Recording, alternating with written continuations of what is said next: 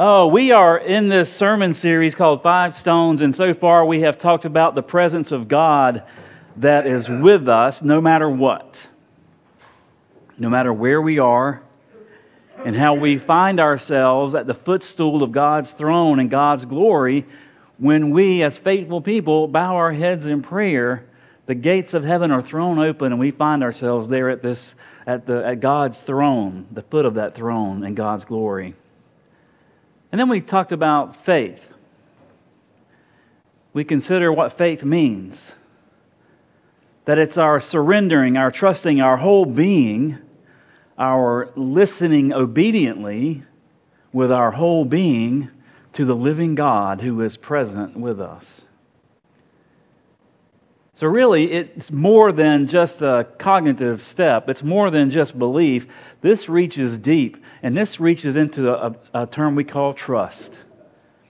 That faith is about trusting. Faith is about taking a risk. Are we willing to risk it all? Risk our whole being, risk our life. Everything is at stake. Are we willing to trust Christ with that? With everything. That's faith. And if we are willing, and we do take that step, and we take that step and that decision, and we respond to God's presence and God's calling, and we obediently hear, and we listen to God's calling, and we respond by trusting in Christ with our whole being, we will find ourselves in a sense of freedom. Free from what all has held us in bondage, as far as our whole being is concerned, our soul, our spirit, our emotions. It doesn't mean that life's going to be perfect. It doesn't mean that we're going to get everything we ask for, everything that we want, everything our heart desires. It just means we're going to have a sense of freedom and a sense of peace that is beyond description. It's beyond our own manufacture, our own capacity, our own capabilities, because this is a gift from God. You know, when I was thinking about this sermon, and there was a lot going on. If you were paying attention to the news the past couple of weeks or the past couple of years or past couple of decades, you know there's a lot going on in the world. Israel and Hamas are at odds yet again. China and Taiwan are still disputing. Russia and Ukraine are still fighting. Our country is tied up in knots and in gridlock based on all kinds of lines, not just political, but it's everywhere. And on top of all of that stuff that's going on a grand scale, this past week, this church family mourned with one of our own as a 16-year-old boy was killed in a car accident. And we had that service on Friday. The church reached out with grace and with hospitality that was unbelievable. The family could feel that warmth and that surrounding like a blanket wrapped around them. It was a powerful moment. In all of that grief and all of that sense of loss, it was a powerful moment. Because the church, because of the church's faith, because this gift of God, the church felt free to be the church, to follow God's call and to extend itself beyond itself and to surround this family with love and grace and hospitality. As I continue to think back about what it means to be free and what it means to stand and live in faith and trusting God, I go way back. When I was a first year seminarian at Emory, were all appointed to different places all over the community in Atlanta. So there's some 250 students, first-year students, that are just appointed all over the place. Well, my appointment was to a place called Wesley Woods. It's on the campus of Emory, and it's a nursing home, and it's a geriatric hospital. It's an assisted living tower. It's a medical community. It is a huge campus. And I was appointed to be a chaplain to the geriatric psych unit and to a nursing home, the 7th floor of the nursing home. And I had to go there every week. I would say I got to go there, but no, I had to go every week for at least 4 hours a week and be a chaplain on that floor and in that unit. I've spoken of this many times because it was such an impression on me. When I was given my tour, they said, "Here you're going to be here in the geriatric unit." And they took me to the hospital. We walked down this corridor. The head chaplain typed in a code to unlock the door, and we went in, and the chaplain said, "This is where you're going to be every week. Just kind of split your time, and if you have any questions or concerns, just ask one of the nurses, and they'll help you. So just go be you. Go do ministry." That was my introduction to the psych unit. There were probably, 12 or 18 rooms in that unit, and I didn't know what to do. And right before she left, she said, "Now be careful of that man over there because he will yell at you if you get too close." I'm like, "That's it? That's it?" And she turned and left, and the door closed behind her, and I was locked in. And I remember just kind of spinning around this room going, "What am I supposed to do? I don't know what to do. I'm clueless here." And so I found my way around. I kind of sat and watched and listened for what felt like eons. And finally, after several weeks, I was able to kind of navigate that unit and just kind of find myself next to somebody who may or may not talk, may not know where they are or who they are or what they're doing or what's going on or anything. I never got comfortable in that unit. I never felt secure. I never felt like I was of any help. But I was there every week for an hour or two, and then I would split my time on the 7th floor of the nursing home, which was across the campus. And so I walked across the campus, and I would go to the 7th floor, and the nurses would tell me, "Well, these people, here's a handful of people who could probably use some visits. They don't get very many visitors." And so I spent most of my time with about 6 or 8 people on that nursing home floor. I got to know some of them very well. I got to hear about their families, their grandchildren, their great-grandchildren, where they lived, where they were from. They asked me about my family and where I'm from. But there were some in that room I really had a hard time getting close to, or that hall. There were some that I just really couldn't understand. There were some that were dealing with dementia. They were dealing with some serious physical conditions that were debilitating. There was one particular woman, her name was Miss Hitch, and she was confined to her bed because of her spine and debilitating arthritis. She could not get out of the bed. And so every week, I spent some time with her, and we would read the upper room together because she could not see anymore. She was basically blind, legally blind. And we would read, and we would pray, and we would talk, and we would laugh, and she would share her dreams with me. Every week, I would go in, and I would ask her, "So what did you dream?" And she would tell me about her husband who had died decades before. That she and her husband had sat down. He had come home and taken off his shoes, put on his slippers. The paper was ready as she prepared him a drink.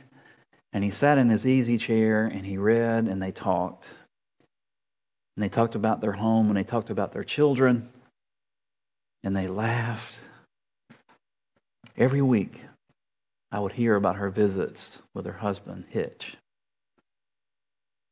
Another woman did not know that she was no longer a librarian.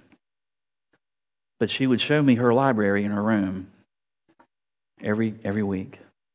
She would lay out the books and tell me what they're all about. She would call them by names that they were not. She would tell me stories about these books that were not in them. And it was incredible. And there was one woman, Miss Sarah, and she was always by the elevator, always close to the door because she wanted to go. I don't know where she wanted to go, but she wanted to go. And they had her fastened in there in such a way because her back was so bent that she literally had to strain to look up to make eye contact. And I remember every week I would get there, and usually she was in some kind of trouble because she had tried to get in the elevator, had tried to talk someone into letting her go down with them because she was wanting to, I don't know where, like I said, I don't know where she wanted to go, but she wanted to go. She wanted to be free from that chair. She wanted to be free from that hallway. She wanted to be free from that building. She wanted to get out of there. And I had the hardest time understanding her speech patterns. The hardest time. And I was so uncomfortable just when I would sit down in a chair next to her and she would talk and I would have no idea what she was saying. But she had a great conversation. And again, I would get up and I would leave and I would think, well, whatever that was for, I hope somebody got something. And after 9 or 10 months of this, over and over and over and over again, of visiting with people I may or may not have understood, I walked in on my last day. I just wanted to say goodbye to those who were still there. And I walked in, and I went to say hello to the librarian. I went to say hello to a few others. Miss Hitch had passed away, and I was about to leave, and there was Miss Sarah by the elevator. And of course, she wanted to go. And she started talking to me, and I walked over to her, and I knelt down, and she strained to look up at me, and she said, I just love it when you come here. We love it when you come here because you smile, and you'll talk, and you'll listen, and you make us feel free. That phrase has haunted me ever since. Because I don't know what I did. I was just there. I just listened as I could, and I spoke as I felt led, or at least pretended. I didn't know anything. But there's something in that moment, in that experience with Miss Sarah in that wheelchair, on that floor, when she said, you make us feel free. Knowing that she cannot get up and walk, she's not going to leave that floor, she's not going to go out of that building, not on her own. But she can feel free. That's something of faith, and it's more of her faith than mine. It was more of Christ's faith than mine, and more than hers. This was a gift of God. A gift that told Miss Sarah that you can be free. Because you have trusted Jesus Christ with everything. And you have sensed the presence of the living God, and you have listened, and you have heard, and you have obeyed. That's the only way that Miss Sarah could ever feel free. That's the only way that any of us can feel free.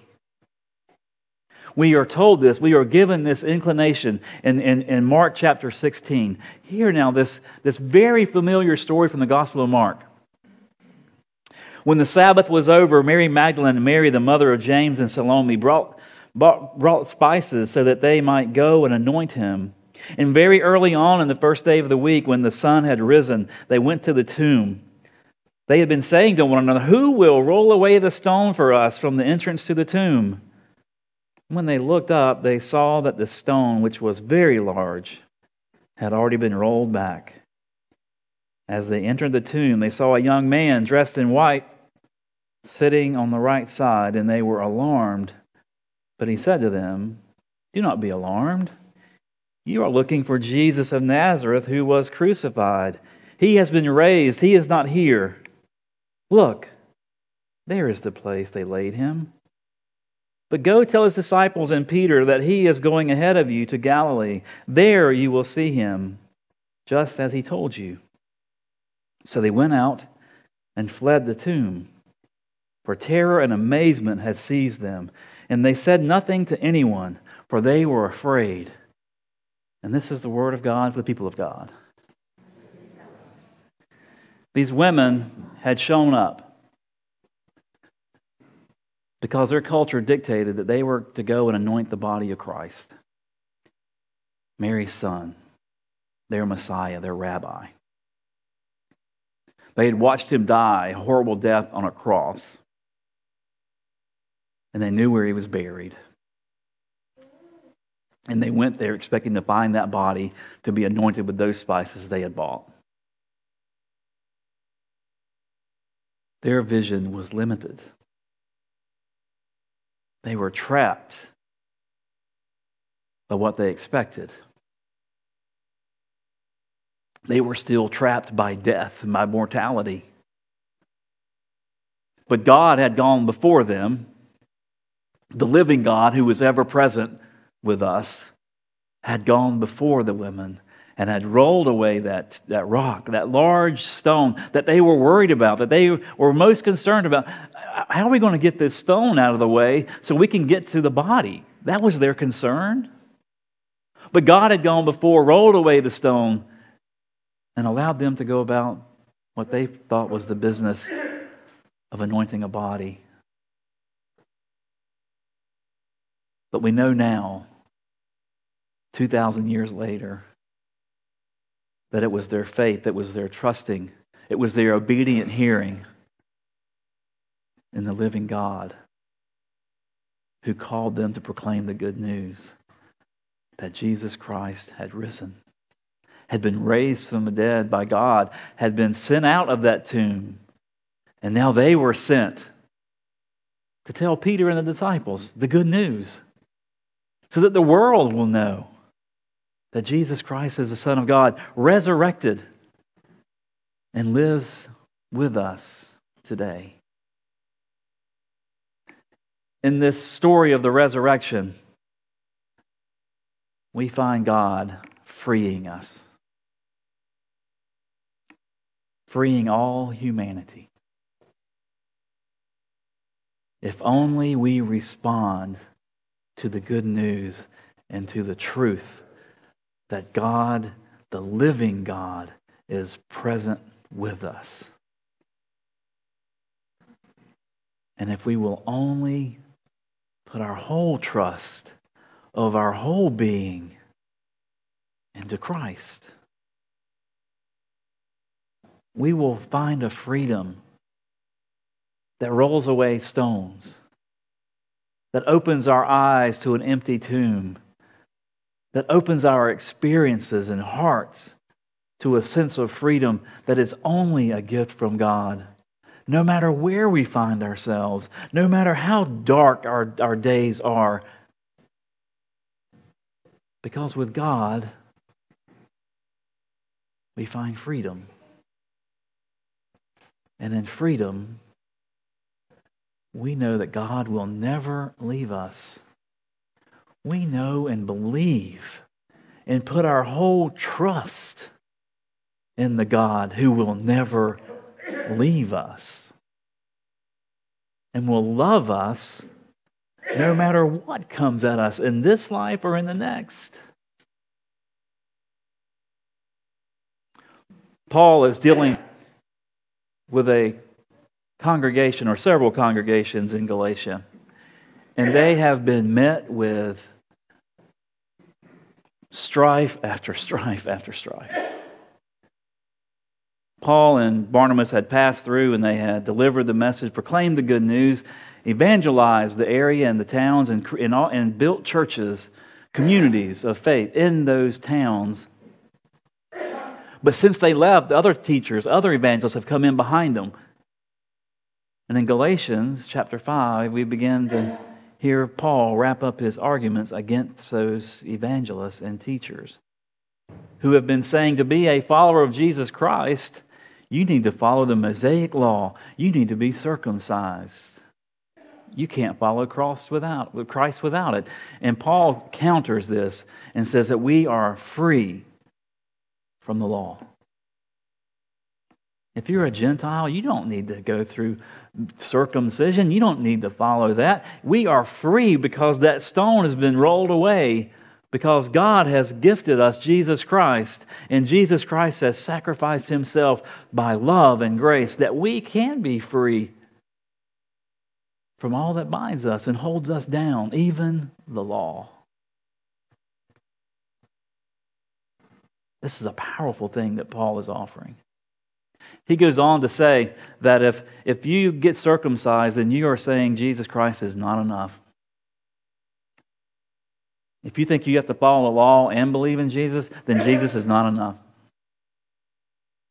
When Paul knows, and our faith tells us that Jesus Christ is more than sufficient to cover our sins, to justify us, to be in a relationship with God and with one another. And in that we find freedom to be the church, to be a community of faith that can reach out in hospitality and grace and love and surround one another with warmth when we hurt, when the days are dark beyond imagination,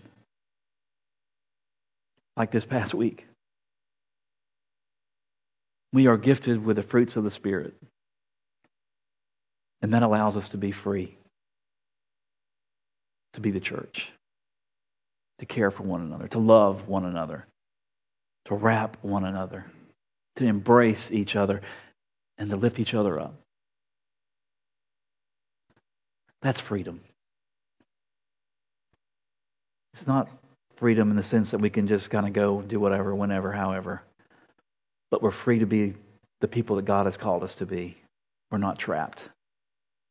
We're not bound. But we can follow. We can be the church. In the name of the Father, and the Son, and the Holy Spirit. Amen.